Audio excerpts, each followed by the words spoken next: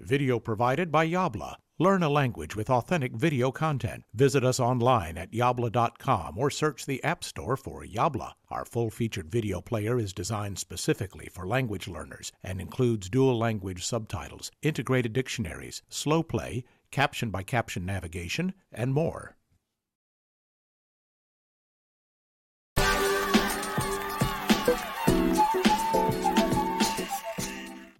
Accanto alla stella trovi l'icona dei commenti. Cliccando su questa icona puoi commentare un sottotitolo specifico o lasciare un commento che riguarda tutto il video. Chiudiamo anche questa finestra. Ora concentriamo la nostra attenzione sull'icona che rappresenta un ingranaggio. Questa è l'icona delle impostazioni. Da qui puoi personalizzare al massimo il riproduttore. Vediamo come. Se vuoi migliorare la qualità del video, basta cliccare su Qualità HD, cioè in alta definizione.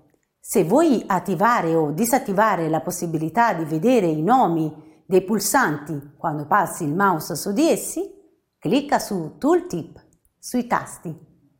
Se invece vuoi che il video cominci in automatico quando arriva alla fine, allora attiva il replay automatico del video.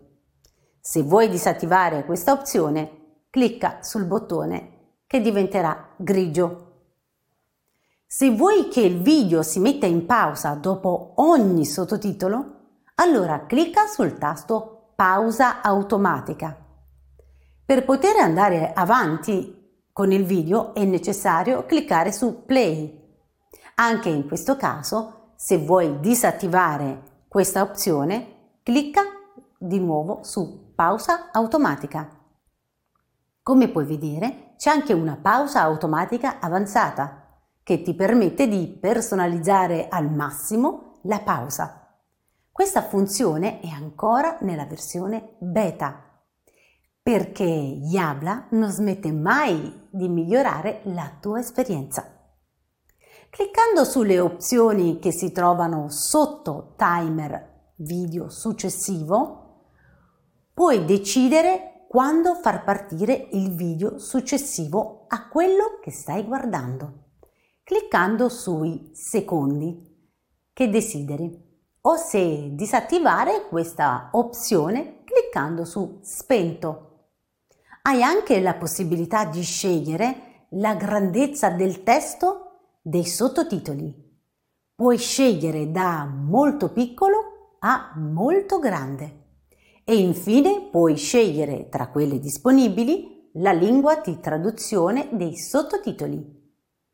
Puoi chiudere le impostazioni cliccando sulla X in alto a destra. Come puoi notare, c'è un menu a tendina che ti dà la possibilità di vedere l'elenco di tutti i video della serie che stai vedendo. Se clicchi su un titolo, andrai su quel video.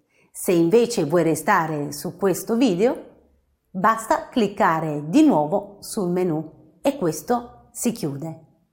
Cliccando in alto a destra su Esci, chiuderai questo video e andrai nella pagina generale dei video. Buon divertimento con Yabla! Ciao ciao! Yabla.